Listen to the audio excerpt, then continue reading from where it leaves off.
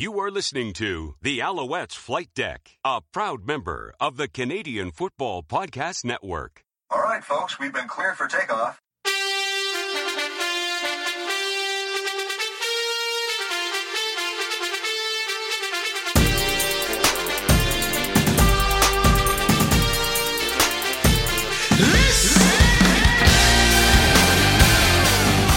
And welcome to the Alouettes Flight Deck, podcast dedicated to Montreal Alouettes football. I am Tim Capper, and welcome to a very special CFL family stay-at-home edition of the podcast. With me is, as usual, Cliffy D.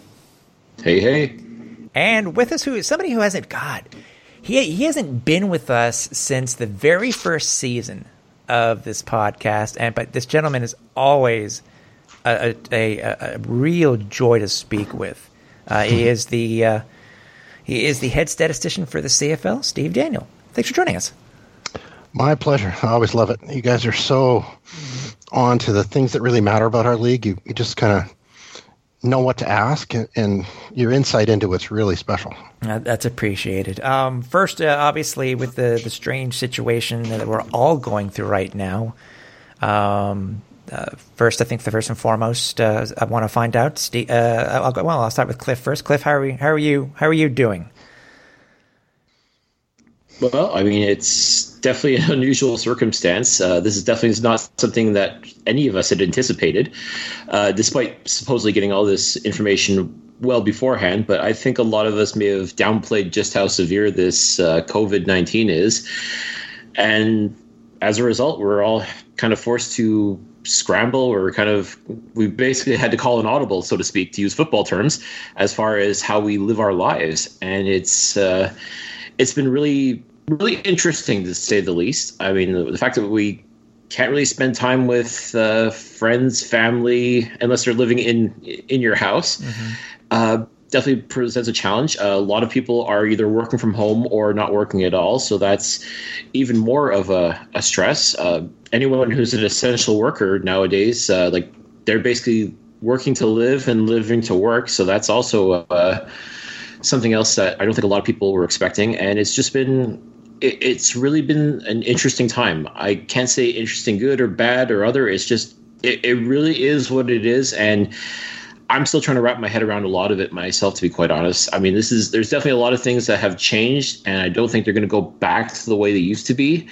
And I think we're just going to have to accept that as a whole. And really, truly, it's just really, I always like to say, what a time to be alive. And I'm saying that, but not necessarily with the positive tone that it would be. But I mean, it's just, again, it really is what it is as far as the times we're living in right now. Yeah, no, it's true. And especially with Quebec, at least as of this taping, Quebec is the epicenter for Canada, which in Montreal happens to have half the cases, which I'm very, I'm surprised, but I'm not surprised about. So you were saying working to live and living to work. I think we need to modify it a little bit. It's actually you got to live to live, actually. You got to be careful to live. So even though you're working, you got to be careful. So, not all of us are able to work at home, but and Steve, you being out on the West Coast, what is it like for you right now? Well, to begin with, there is an enormous amount of trepidation with the proximity to China, where it started. But it's a world thing. It's not just one country, and different countries have had differing levels of success in bringing this under control or not.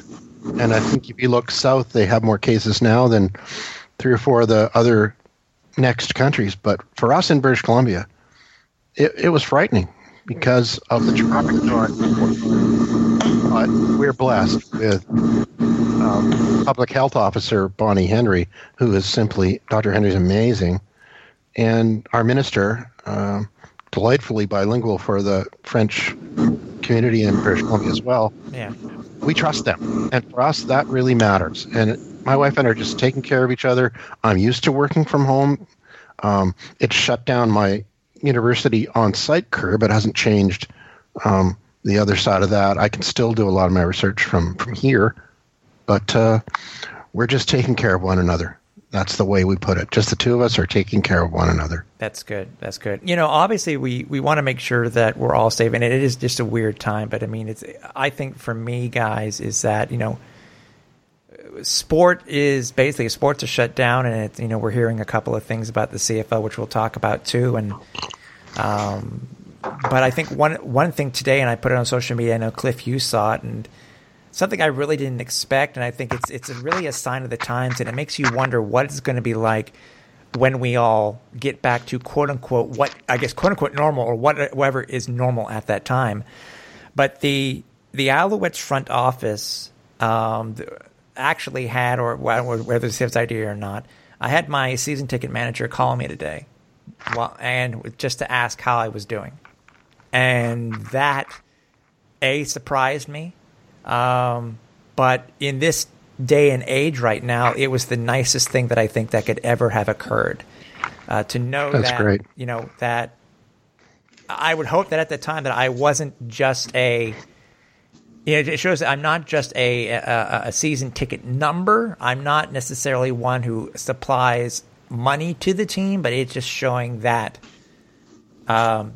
just wanting to know how you're doing, how your family was doing, etc. So I was surprised, but it was very appreciative that they did that. So I'm hoping everybody who's listening to this, I'm hoping that, and hopefully after seeing what I put on social media, that some of these other teams will do the exact same thing, because once we get back to whatever we can, if we can get back into the stands, or however many people are allowed back into the stands, then it will, it means quite a bit. So I wish it upon everybody who happens to be a season ticket holder that these teams will do the exact same thing. So kudos to the Alouettes.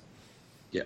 And actually, I too, also for my ticket rep, got just a quick email, just a quick check-in to see, make sure everything's okay, and that, make sure, me and my family are doing well, and that, which is definitely a nice touch. I mean, just a little line like that, just a little something that says, hey, as you just said, like, you're not just a number to the organization. Like, they actually care about you, and they want to make sure that you're doing well in that, which, again, it's just little things like that teams can do. It costs next to nothing. And for a lot of fans, I know that would make, that's a nice reminder that, hey, this team actually cares about me. They want me more than just for what I bring to the table, like financially to the team and support wise. Like they do care about me as a person, which is definitely nice, especially nowadays, like when physical distancing is all the rage and you can't really interact with people unless it's virtually. So just something simple like a phone call or an email or a text or anything like that. Like sometimes it's a little thing like that can really make a huge difference. For sure. I mean, Steve, do you know, are the Lions you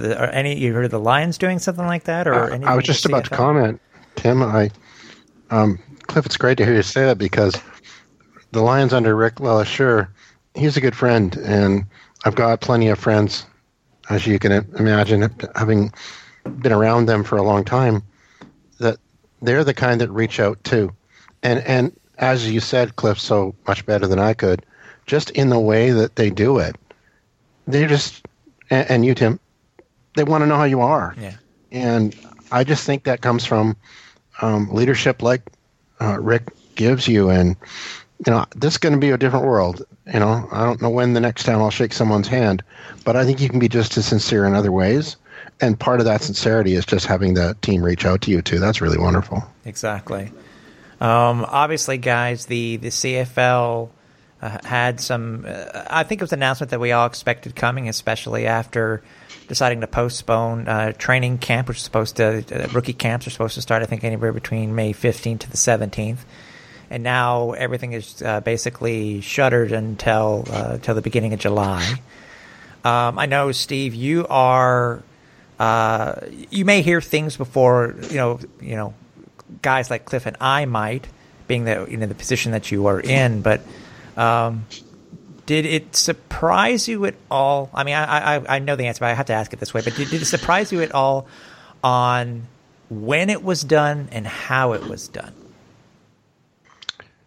Not really. I think that having been in, we've had the benefit of what Commissioner Ambrosi calls a weekly huddle, and it's an open forum for any staff member to ask these kind of questions.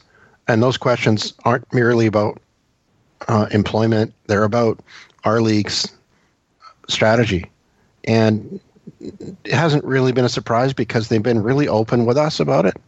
And I think they're doing the things that make the most sense. Because quite honestly, I can't imagine a sporting event going ahead for a fair while. And yet these people who feel they can model COVID-19 really have no clue. With modeling, you need data and experience in the data. And we don't. Everything, our provincial health officer said, you only know you've peaked when you're looking back at it. And the same can be said about when we would schedule activities. Yeah.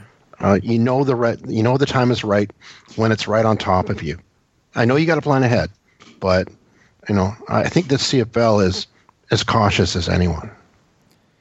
Go ahead, Cliff. I'm sorry. All right. I was going to say, just sort of piggyback on that. Like, I know Commissioner Ambrosi has talked about numerous scenarios are in play, including possibly starting the season at Labor Day and just having less games, or moving the Grey Cup into December. From what you've heard so far, do you see any of these as real possibilities, or is it really just spitballing and maybe just worst case scenario kind of stuff? I see it as real. And I think the best test of that is the idea was floated that the minimum would be 8 games. Well, you can play every other team once. I can see us being really flexible around a playoff format. I can see us, well, if you take 8 games, that would take up September and October. It might push the playoffs only a week. An 8-game season would be sensible for us under any circumstances right now. Any more than that is pushing it, because it's a little bit like Major League Baseball. They got to go through training camp all over again to get them started. I can see something limited. Social distancing, you can still do it.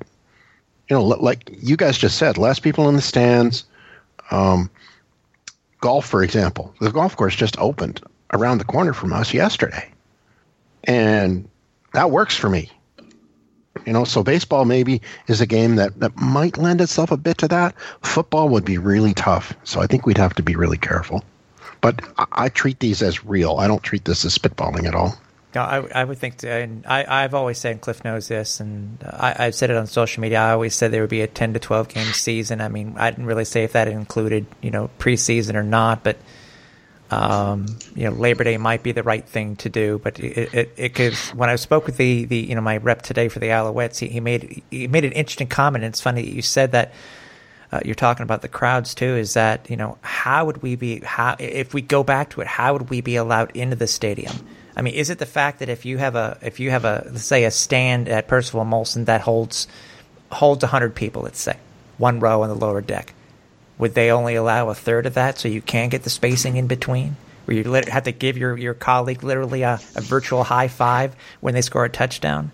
But, would it be once every 2 rows that you would have fans? Because if you want to keep that distancing, but obviously there's no model. No, there's not. You're making stuff up as you go, and this is so unprecedented that there's just no real. Okay, well, how did we do it last time? That's the normal reaction, and there isn't that. So I'm curious about, just more broadly than football, how do we start to reconnect face to face? Yeah, and that's a pretty darn good question, I think. Or another way of looking at it too is this idea that the NFL and Major League Baseball has been floating about having all the teams play in one location with no fans in the stands. Now, with football being such an interactive sport for fans and players and such, could that work as well? Is that something that's even feasible, or is that something we'd even want to consider? I'd like to see Major League Baseball be the first activity that comes back that is in one stadium, because then we can televise it and give people things to get excited about. Yeah. To have some sort of reaction, something to watch on TV that's not endless Sports Center, worst plays of 2008. I don't watch that. I've been watching slightly different things, and I just think baseball might lend itself to that more than most, other than, say, golf or tennis, because there's a natural distancing in those sports. Well, what's interesting too is that you mentioned just that Major League Baseball, them floating ideas of playing at a neutral location, like maybe in Arizona, or this rumor about the NHL playing in North Dakota, and I'm like, there's a sport now that really, some people don't call it a sport, some people do, and Cliff, I think you know where I'm going with this, is that with pro wrestling. Currently, they have had, they're doing these shows. They're doing these shows with no crowds at all. I mean, they just did WrestleMania, one of their Super Bowl, with no crowd at all. And this is something that was supposed to be in Tampa Bay this year in an outdoor stadium. So they're doing something. Mind you, they have the option that they can tape this stuff. You can't do that with live sports. Mm-hmm. But as we're seeing with TSN Sports Center coming back from home, you see that all the late night talk shows are doing just that. Also, they're just not doing it online. They're Stephen Colbert and Trevor Noah and Seth Meyers and et cetera. They're doing it from their home, and they're actually doing a show. It's almost the new norm, and I think so too, and it's cheaper. Yeah. It really makes you wonder how things are going to change after this. This is going to change the world in so many different ways. And, today I was since I've split my life now between UBC and the CFL, I was in a meeting with 50 different students and faculty thinking about, what's September going to look like? And I'll tell you, there's a move within UBC to make this more permanently online. I'm not a keener on it. I don't mind it, but you lose something when you can't access people's expressions and their presence. That's a lot of our communication. Yeah, exactly. I mean, it's and that's what I'm thinking about as far as like football goes. Like, what's the one thing you're expected to do when your team's on defense? Make noise. Like that plays a huge factor into the actual psychology of the game itself. And playing a football game in an empty stadium, you're not going to have that. You're not going to have that psychological edge over your opponent when it comes to something like that. Like, there's no home field advantage as far as I'm concerned when it comes to that. So, as you said, like just interacting with your students or watching a football game and not being there. I mean, like, these are things that could become normal, and I don't know if people are really going to be able to accept it quite so easily. It's going to be a challenge. Yeah, well, I hate that. I think it's one of the few times where the CFL can actually wave the piping in noise into a stadium, if that's the case. You know what? One of the worst instances of that was in Seattle. The Kingdome was built right next to a railway yard, and so you could hear the railway cars and trains, taken apart, put together. You can hear the sound of the horn. Wow. Well, they moved when they changed locations to Safeco. That's not right adjacent. So they pipe in those railway sounds into the stadium. And the fans actually like it, and they're honest about it. Yeah. But if you've missed when they told you, you're thinking, where am I? If you weren't on hand when they told you, you think, oh, really? There's a train coming through the stadium? Yeah. It's actually kind of cute, but yeah. I think games without fans have a role. Yeah, it's not the same, but that gives us something to engage with. True, but the big question though, and let's put that towards, I mean, Major League Baseball is one thing, but what about the CFL though, Steve and Cliff? Can the CFL actually survive with no fans and just based off of the broadcast money? Do you think that's feasible, Cliff? Not very. I mean, this really is a gate-driven league, and again, the fact that this league has really prided itself on being so fan-friendly and trying to get as many people as possible into the stadium and get them interacting with the team. So you take that away, and yeah, the diehard fans are going to watch no matter what. We see fans watching every single game, even if their team's not playing. Yeah. that those fans aren't the ones you have to sell to. It's the ones that are kind of casual, the ones that are, want to see the product and they're kind of interested. And if they're not getting that exact experience that we're used to and what we're looking for and what we're seeking, then I think that's going to make a huge difference. I don't think they're going to get as attached to it, and they're not going to develop that love for the game that we've all developed. But there's another model here, though, along the lines of what you both touched on, I think, is what you do is you take the economics of the game. This is hyper naive, super naive. But what about taking the economics, the revenue, the costs, and just multiplying everything by 0.05 and say, okay, a guy that was making $36 million now is making somewhat more realistic, than that, making $1.8 million instead of $36 million. And does anyone have to make $36 million a year at an entertainment thing? Maybe they do. That's the economics. But if we ratchet it down, since no one's going to have any money after this, in terms of discretionary income, because where's the government going to be in rebuilding itself too? Mm-hmm. So I think if the economics just takes a ratchet down maybe there's a model in there somewhere. Can the league though survive? I mean, yes, all the player contracts are going to be prorated, as you said. If it's 8 games, it'll be prorated to 8 games, or their checks will be prorated to that amount. So I mean, but I think the NFL, yes, can survive if they end up doing that. That's farther along in the year. That's their training camps in September. NHL, I don't know what they're going to be doing. Major League Baseball, I don't know. Some of the minor league sports, minor football, into the indoor football, I don't know if they would play or if they could survive. But if they go to that model, Steve, of playing a few games just to try to get back to some normalcy, do you think that the league can survive by doing that, even if it's for a short time? I think for a while we could. Not for the long haul, because as Cliff says, it's really an interactive game. You got to have fans that are excited, and the live component of football is really important.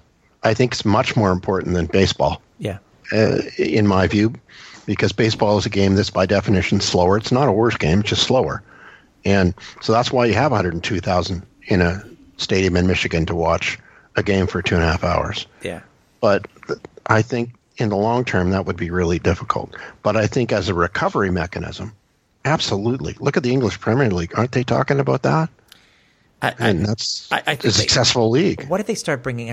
One of the China or Japan. China was brought back there. I think their basketball league decided not to. I know Aussie Rule Football started up for 1 week and then they stopped. And I mean, it's because we've seen if anybody has watched the games on TSN, the sizes of the crowds that they get for Aussie Rule Football. It's massive. Oh, I watch it. We get it here, of course, TSN. So I watch it now and then, and it's really interesting. It's a good game. Yeah.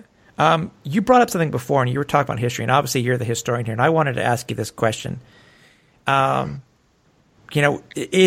with the CFL pushing back the start of the training camp and obviously canceling at least, depending on up to a maximum of 3 games right now, because for the Alouettes it would only be 2 because they have a bye week. They have a bye week. Has this ever occurred in Canadian pro history? I was trying to do some quick research, and I think I found it, but is it true that the IRFU, the Interprovincial Rugby Football Union, which is a precursor to the CFL, at least in the East, they canceled the season from 1915 and 1920, if I'm not mistaken. Yeah, the Grey Cup was not played. Okay. From 1916 to 1919 for 2 reasons, primarily the World War I, and then complications from the Spanish flu, but also, and most people have forgotten this, due to a rules dispute.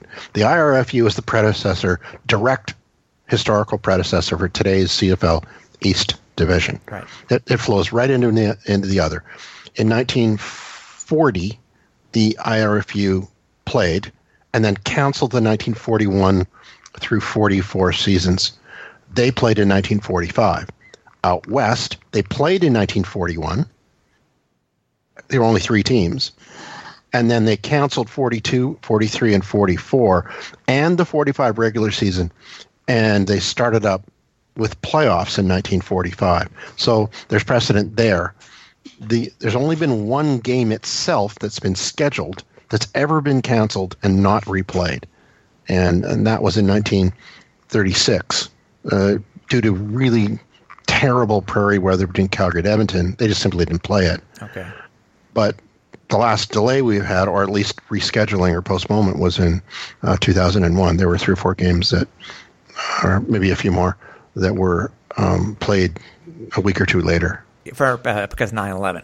Because of 9/11. Yeah. So those are the major historical interruptions in what we've had. So primarily around each of the great wars, and just that one off in 1936. And then as you said, because of the Spanish flu too. Because a lot of people need to remember too. I mean, it's been almost basically 100 years since that's reared its head, and I think it's pretty funny that we're going through something like this. And so they didn't award the Stanley Cup, and I think it was 1918 they didn't play it, but they played the other years despite the war. But Canadian, what was known then as really just Canadian senior football, was amateur at the time. Right. Professionalism was considered a dirty word in those days. They canceled. They didn't play the Grey Cup it wasn't known as the Grey Cup in those days, right. But it was. They played for the Grey Cup, but it was still called the Canadian Senior or the Dominion Senior Football Championship. They didn't play it for 4 years. Okay. Does the question to both of you? Do you how? I know we were talking about it a little bit before, but how is this going to change? God, everything. I mean, you talk about, movie theaters. They got to open up, and how they're going to do that again. You have companies like AMC, a huge theater company in the U.S., which is possibly going to go bankrupt because of, they're because of all the rent that they owe and stuff like that. And I think they're doing it like a lot of people too. They're saying we're not paying rent because we're not earning any money. So and neither are you. So, I've got a good analogy to that. Okay. We live in a townhouse complex, and in the West, we've had most of our townhouse complexes suffer an enormous, just unconscionable increase in insurance premiums to the tune of 300-400%. So my question along the lines of what you just asked is, certain sectors are continuing to get their money, like the insurance industry and landlords and things like that. So we're all going to have to take a step back at this because, as you just said, a movie company goes out of business. Well, who goes into that space? Our economy is just ratcheted necked. Okay. And he runs the sports market report. He is a smart man, and I'm sure he's all over this. So if you access Tom Mayenek's radio show, he'll have a lot of answers like that because he really knows what he's talking about. Okay. It's weird times. I want to try to bring this I know we're just, it's just a conversation and talking about, so far everything that has occurred, Cliff, and I know, we're supposed to go into training camp and we had some ideas on what we wanted to do this year, especially with the new players and stuff like that. I mean, so far, it's obviously it's easy to say what are you going to miss, but I mean, how has Cliffy D, who likes sports, how has it changed? How has it changed for you? I think the biggest change for me is just the fact that how do I, like, one of the things that I truly love doing is talking about sports, whether it's writing about it or being on the podcast with you and just being able to watch it and interact with other people, especially online as well. Like, that's been such a boon, is being able to share and express thoughts about what you're watching, whether it's football or basketball or hockey or any sport in general. Like, that's the sports in and of themselves are so interactive with other people, and to not have that anymore is a major, major void. And we all want it back so badly. And if we do, even when we do get it back, it's definitely not going to be the same as it used to be. And I think that's going to be a huge adjustment for everybody as well. I mean, that's it. Like I said, I'm really hopeful. I still have a lot of hope that we can come through this and have it return to where, not that we take for granted that we can socially interact closely like we've always done, but I think we're going to be able to get there if we just do the right things. I really believe that, just with adjustments. Yeah, like there's definitely adjustments that'll have to be made. Like I said, there's certain things we just cannot go back to doing, and we're just gonna have to accept that. Whether we like it or not, we're just gonna have to accept it. Like, for example, like I'm just thinking, like, one of the greatest things about the CFL is being able to interact with the players, and for me, it's like, meeting new players and giving them a high five and shaking their hands and welcoming them to the team. And are we going to be able to do that now? And I don't see it happening right away, and I really hope we can eventually get back to, like, find some sort of medium that we can still have that same experience, that same feeling, even if we're not doing the exact same steps as we were doing before. And I think that's going to be, again, that's going to be one of those things where we're just going to have to kind of play it by ear, like just kind of figure it out, and we'll find a way to make it happen. We'll find a way to get back to at least some of what we're used to. It's just definitely going to be a lot different, and it's kind of scary, but it's also kind of, I guess, kind of fascinating from like a sociological point of view, just to see how are we going to react to when we get the thing back that we want the most, but there's going to be conditions to it. How are we as a people going to be able to adapt and adjust to it? I think that's going to be one of the real interesting things if and when we get sports back. Media scrums are going to be completely different. Yeah, I don't think you'll find media in the locker rooms anymore. I think there's a lot of things we're going to have to get used to. But like I said, I'm hopeful that we can at least get back to playing the games. And with the right testing and the right health measures, we're going to be able to do it. I think the world maybe took for granted a little bit. And then that vaccine, hopefully, which will be around in 12 months. Have either of you ever read or watched War of the Worlds? Yes. It's fascinating because it's not the humans that killed off the invading Martians. It was the microbes that killed them off. That's true. You're right. And so H.G. Wells wrote that in like 1884 or whatever he did. And it's absolutely fascinating how close he came. And this is, you hear that's what I was turning away just to look at this sort of Dean Koontz thing about predicting it and all that. He didn't really, but H.G. Wells did. And I think War of the Worlds is kind of a warning, in a way, to take care of the world and each other. And if that's the best thing that comes out of this, wow, we've gained a lot.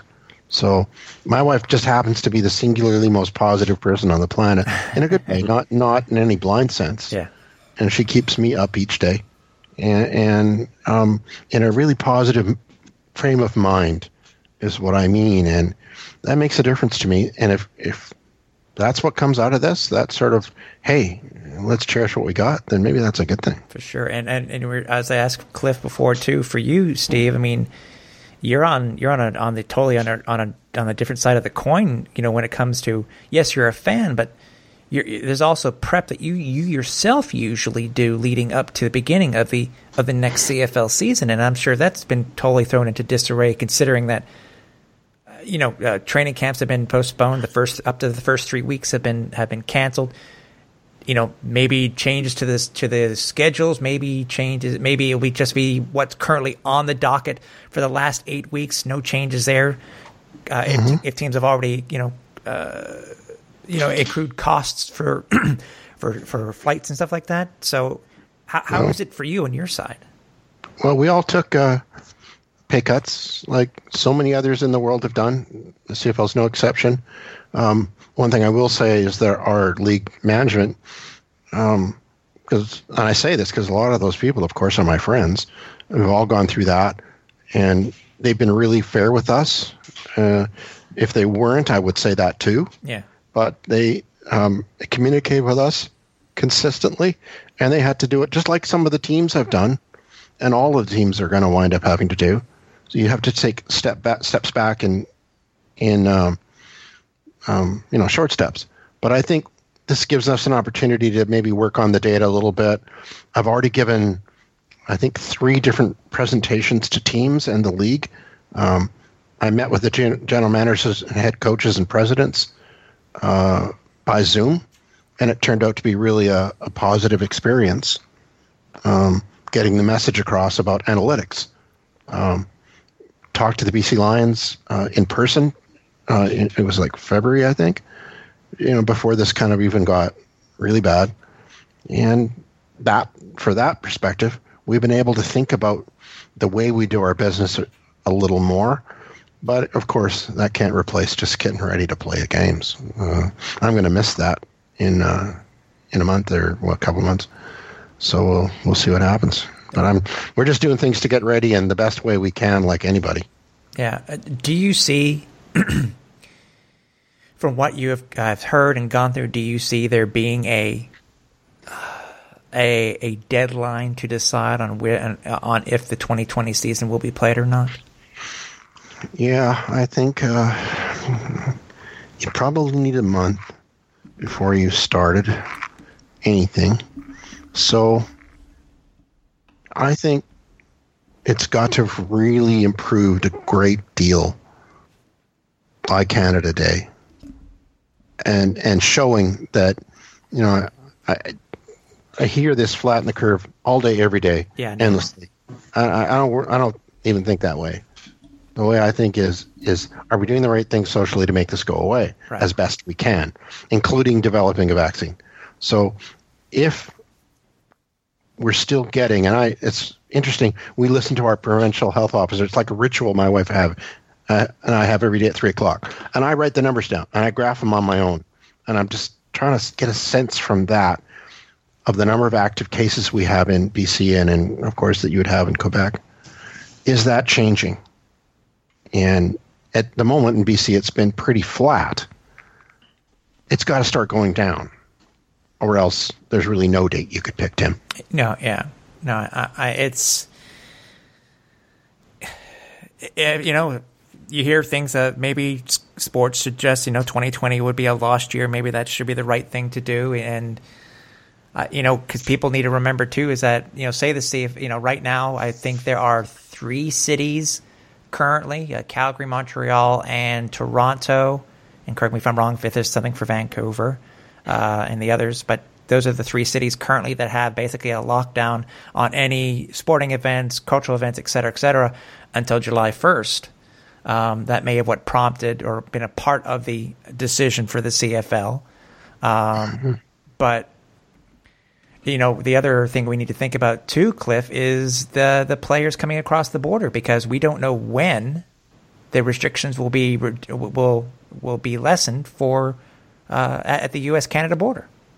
Yeah, that's going to be huge, because otherwise you'd have to have an all-Canadian CFL. And is that a possibility? Is that something that's feasible? And quite frankly, I don't know if that would really fly. I mean, and Cliff, like you just said, how could you deny a guy that is American who lives in Winnipeg and stays here in the off season? This is true. You can't play. Or, crossing that border is, quite frankly, right now, I don't want anybody crossing that border into British Columbia. Just like when you hear the news, a small community in Quebec or in British Columbia, like, say, Tofino out in the west coast of Vancouver Island, they don't want anybody coming to Tofino right now, and rightly so. Yeah. So it's the travel, as you guys say, across that border that's got to change early. For us too, though, being Quebec being the epicenter of Canada, right next to the epicenter of the U.S., New York, it's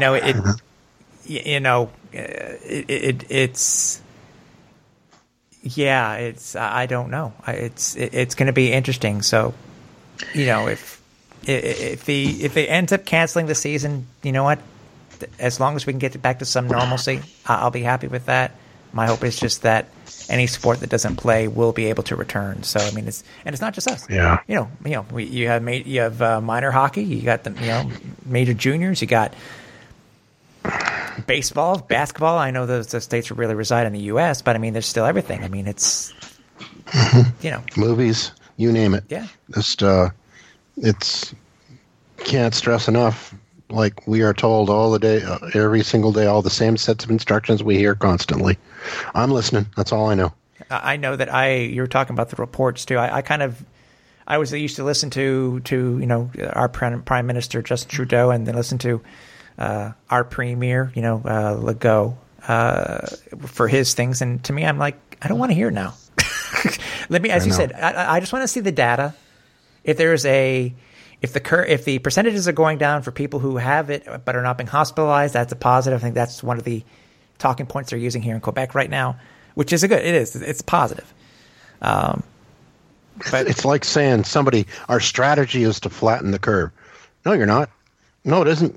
Your strategy is doing the right things. The result is flattening the curve. Mm-hmm. And so these people who have nothing else to say, like the guy that can barely read his name to the south of us. Yeah. You know what? Just like you just said, Tim, give me the data. Tell me what is the result of all the efforts we've made. And I feel for the people in Quebec because it is the epicenter. And wow, you just hope. Exactly. But I think, to be honest, and I think Cliff will agree with me that despite how polarizing our premier was before in the past, he has done a very good job in getting us the information. Same thing with Trudeau, being able to speak how he is speaking. Speaking moistly aside. Yeah.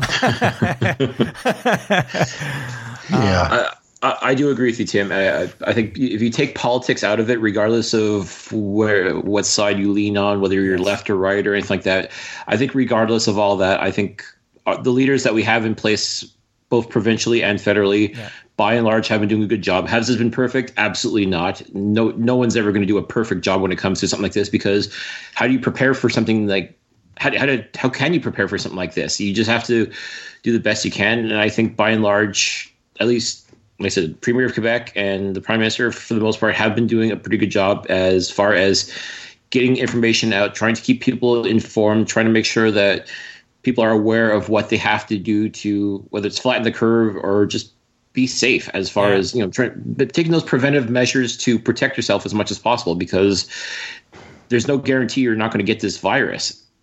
But what you can prevent is, or what you can take precaution for is doing those things, as I said, to try and lessen your chances of that happening. So, and I think by and large, they've done a good job of getting the message out. And like I said, at this point now, we just want to focus on the data. We want to get some hard numbers to see where things are going. And are all these steps that we're taking, are they working? And I want to believe by and large they are. Yes, we're still seeing some people not necessarily following the instructions properly, but I want to believe by and large most people have been, and eventually the results are going to come. So I'm kind of at that point too, is like, just tell me what I want to hear. Like, give me the hard numbers, and let's see if we're making a difference or not. Exactly. And also props, at least Cliff, you and I have to also give props to our mayor also, because she's taken some steps above and beyond what the province has put into place too.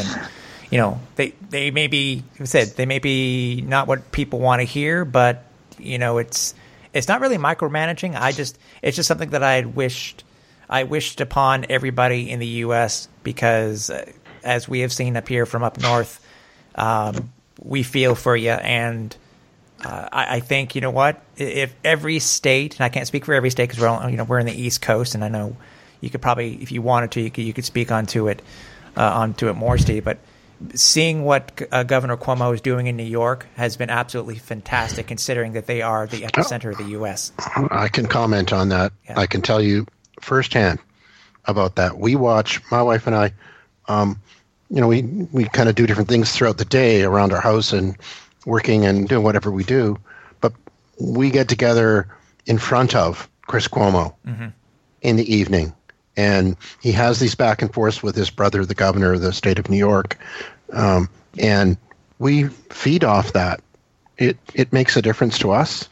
And I really am impressed. In BC, the power and good feeling and hope comes from our provincial health officer and our minister of health. Our premier tends to stay out of it. My disappointment comes from some of the mayors, perhaps, who say nothing or too much. But I'll tell you, in the state of New York, it's absolutely dreadful. But without the leadership they have, it'd be even worse. Yeah. And so kudos to, Governor Cuomo and his brother Chris, who's going through it right now. I know that's the other thing too. And we watch that at night, and so we're just trying to not over inundate ourselves with COVID-19 information, but at least stay informed and maybe look ahead a little bit. But it's hard when so many people that you love are endangered. But we're doing our best, like you. I'm trying to spin this thing and turn this conversation around where we can talk about. I'll take. It's funny. It's weird that I don't actually have an idea of what or a suggestion to make for a topic here, but I'm going to turn this around a little bit. And you guys want to? It can be COVID related. It can be obviously sports related, but anything on your minds, guys, that you want to on a topic that you might want to bring up, Cliff or Steve? Well, one thing I've been sort of thinking about, I mean, like I said, it's so hard to, look ahead given with all that's going on. But the one thing that I've been sort of thinking about more than anything else is all the changes that the Alouettes have been making in the offseason. Like, you talk about free agency, talking about a new president and general manager. And that was supposed to be the one thing that you and I were looking forward to was how's this all going to play out? We knew what was going to happen. New owner. As far as, yeah. And I'm excited about those changes. I really am. I think we're going to get back to it. I really am positive about that. And just to see the changes that different teams have made, especially in Montreal, where I'm hoping that, it can really be a big improvement over, it's not, the historical precedent is that Montreal runs into these problems at times, but always comes back strong. And, the quality of the team has improved a tremendous amount. So I think our league has parity. There's lots to be happy about if we can get through this social crisis, and we will. All the teams, like the Lions, improve themselves tremendously through free agency, I think. Yeah. So if got a block from Mike Riley. Yeah. So if we play in BC this year, does that mean the Alouettes are going to win in BC this year? Well, which historically is no. My favoritism around the league is, of course, 11.1% per team. However, we'll allow the Lions 11.2%. How about that? And I was asked that question the other day about what mattered the most, and I said, you know what? I don't care what year, what age, every player's the same to me. And you just have to we make decisions that affect their compensation, that affect how their performance is portrayed. And I said that to the general managers in the presentations I've been making. You know what? We need to give you information that helps you determine how good they are and do they belong on your team. Yeah. And if they do and they are, then they need to be rewarded for that. So that's kind of what we do, and I think about that every now and then, and that's a good thing. I want sports to come back, obviously. It's... And I agree with you too, Cliff. We have some up-and-comers, we have free agency, we had some players that I've said many a time that have come up from the Arena League, and I was really curious to see how they were going to take to the game. These guys, they're stars in the Arena League, and they're coming up here for the first time. And so it's it's obviously I was looking forward to this because it's we finally have a quarterback. I mean, you wouldn't pay a quarterback, $1.2 million as they are for Vernon Adams if they didn't think he was, the guy. So it's he's pretty good. Yeah. Yeah, and he's a nice guy. That's the main thing too, and I think that goes to the person itself, but it also works well with the CFL because I find that there isn't as much interaction in the NFL with the players and your stars, but here it makes me wonder. But money aside, I think the league and the experience that they have humbles them, even if they don't go to the NFL or get a shot with the NFL. I think it humbles them because they see how sports, I don't want to say should be played, but they see how sports is played in Canada and how they are treated more like human beings rather than just movie stars. I don't know. I'm not using the right analogy there, guys, but I hope you understand what I'm saying. I think what you're trying to say, like we see them more as contemporaries, or at least a lot more than we would say an NFL star or even an NHL star. Like these are guys that I wouldn't necessarily say are on our level, but they're a little bit closer to our level in the sense that, okay, yes, they are getting paid to play a game, but they're not getting paid stupid amounts of money or that we have no idea like how they're living kind of thing. Like they're in that sort of working class idea that most of us are in as well. Yeah. So I think that's what helps make this league so appealing for a lot of people is the fact that, hey, these are regular guys that certainly have a lot of talent and are being rewarded for it, but not to the point where they're in a completely other atmosphere altogether. Like they're basically on our level, or at least a lot closer. Guys. Yeah. I'll tell you my courtside story. When I worked for the Grizzlies, one day I was kind of hyper about courtside because I was responsible for a game operation. So anything that happened on the court, the baskets was my responsibility. So I was just in pregame, always out at the scorer's table 2 hours before the game. About 5:30, I'm just got my head down and I'm kind of focused on testing the scoreboard. And this shadow comes over the top of my head. and I kind of wondered, what was that? And I looked up and I saw this guy's, eye level. I saw this guy's belt. I thought, okay, wow, that's good. And I started looking up, and we're playing the Lakers that night. So that's interesting. And it was Shaquille O'Neal. So he was standing there, and he didn't know me, and I didn't really want to pretend that I knew him, other than just the way he looked like. So he says, how's it going? I said, fine. How about you? Going okay? And he says, yeah, it's great. And he says, I like Vancouver. It's nice. I said, terrific. So do I. And he laughed. And I said, so everything, good luck tonight. Have a good one. He goes, yeah, just checking on you. I said, thank you. That's really nice of you. He says, have a good day. Off he goes. Wow. He's just a regular, ordinary guy, as opposed to a guy who he's long since retired, so I can actually say his name. He used to play for the Seattle Supersonics, Gary Payton. Okay, yep. And Gary and I didn't get along very well. And he knew it and I knew it. And because he was one of those guys that his attitude was, let's put it this way, not quite like Shaquille's. And his sense of self was somewhat different than that. And we got into a fight at the courts, at courtside in the middle of a game. Oh boy! It turned out badly for both of us. Well, not for me, but this happened in 1995. I have to tell you this. Gary, since we're talking about CFL and our regular guys, they truly are. Gary was not. And so in basketball, you have to come to the scorer's table and to where the official score is to check into the game.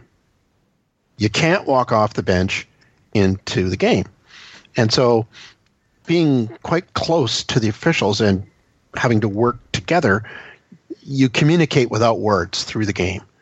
And so Gary, typically what a starter in the NBA does, he plays the first 10, 11 minutes, goes to the bench for the last minute of the first quarter, sits the break, right? And then 3 or 4 minutes and comes back in halfway through the second quarter and finishes the half. Well, Gary leaves the game. And then in the second quarter, he goes to go back into the game, walks straight onto the court. Doesn't even consider us. And so the referee, Bennett Salvatore, looks over at me and says, didn't say a word, just looks at me. And I go like this. I shake my head. And so he goes, Gary, and Gary's making like $12 million a year and I'm making 50 cents a year. And so he says, Gary, you can't come in the game. And he goes, why not? And he says, just look over there. And I'm going shaking my head. And so Gary comes over and says words I hadn't heard of to that point in my life. And he called me everything, including a homer. And I said, Gary, you know and I know you didn't do what you're supposed to do. So he grumbles, and then the whistle goes 5 seconds later, and in he goes. In the second half, same pattern, but this time he walks all the way down to the scorer's table, stops in front of me, and asks me, can I go in the game? I said, Gary, you are more than welcome. And he kind of looked at me, and he smirked a little bit, and I said, Gary, have a good one. Wow. And that's the power of just a CFL smile. No? I like that. Don't take any guff from anybody. No, don't take any guff from Steve. We were such a bad team that we needed to have some success somewhere. You gotta get your wins where you get them. Yeah, and I put that in the win column. That one. The loss column was George. Remember a basketball player named George Mirasan, 7'8"? Yeah. Well, his feet were the equivalent. His feet were like size 20 something. Like Shaq. I think Shaq has huge feet too. Yeah, well, George wasn't playing that night, so he comes up and he is just, shooting the crap with me before the game, and he decides he wants to tie his shoe, so he puts his shoe up on the scorer's table, and his foot is so long. This is a true story. This is not a word of a lie. His foot is so long that it touched the scoring control thing, and he turned the clock off. Well, the pregame clock counts down, and in basketball, in an NBA game, it's really important because in the locker room, they have that clock, and they come out and they determine what they do from that clock. Well, he turned it off, and I never noticed Oh, no. for about 10 minutes. And finally, I looked up, and the clock's not moving. And oh, crap. So now the teams think that there's 20 minutes to go, and there's only 10. Well, they're supposed to be out there already. Well, that didn't go well. And it was all because he turned it off. I turned it on again. I went in the locker room and explained, and they were nice about it, and nobody yelled at me. But, I must have 100 stories like that have filed away somewhere. You laugh at now, but I wasn't laughing then. Somebody needs to get you on a Vancouver historical podcast or a show just to hear your stories. Well, the Pearl Harbor Day basketball hoop one's a good one. That's an excellent one. What's another one? Oh, the running out to Rona to get a 3-point line. Oh, God. for the arena in Calgary. That was really special. Because we had a game at 1 o'clock. And, the ice coming through the floor. That was a good. I've heard, yeah. That's really special when you're playing basketball. Mm-hmm. Safe as can be. Oh, yeah. All those. Or the time the basketball hoop broke and our spare was 24 miles away. Oh, gosh. That was a good one. Lots. This is a good segue, I think, to finish the show on. Cliff. Excellent. I gotta go have some dinner. Yeah. Cliff, let's hear your story. My story? Yes. Let's hear a story that happened to you, sports related, CFO related, whatever, just to end the show on a positive note. Because then I'll do mine. I have 1 minute and I have to go. So this. Okay. Kill me with it. Okay. Cliff. Oh, jeez. Put me on the spot here. You got 30 seconds. Here, I'll say mine. So before the Arena Football League folded, I had the pleasure of, it was my, I've been to many Arena Football League championship game, and for the very first time, as I've been a fan for since the league began, and seeing my first game ever in 1993 at the Knickerbocker Arena in Albany, New York.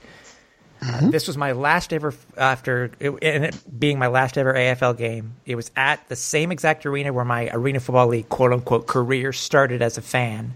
But for the very first time for media day, for the very first time, I was able to meet one of the stars that I idolized as a fan, and I got to meet, talk, and take a picture with the great touchdown Eddie Brown, which is Antonio Brown's father. NFL wide receiver Antonio Brown's father. And I have that picture, and that's something that I'm always going to remember, knowing that for me, that my first ever game was in Albany, my last ever AFL game was in Albany.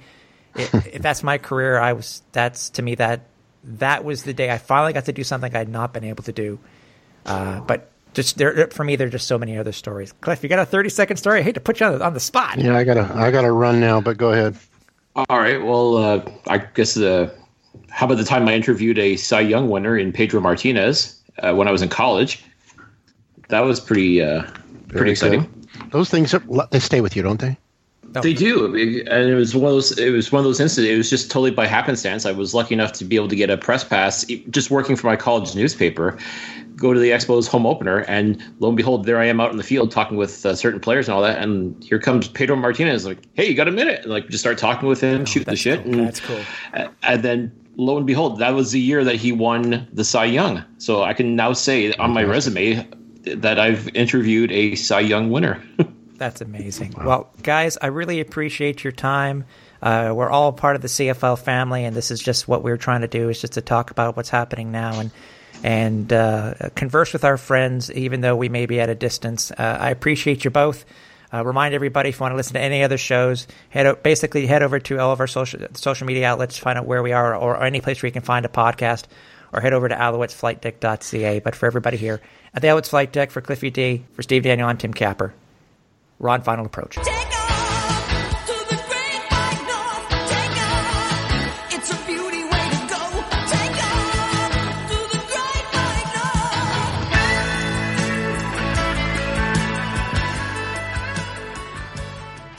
Thanks for listening. Find more great shows like this at CF Pod Network on Twitter.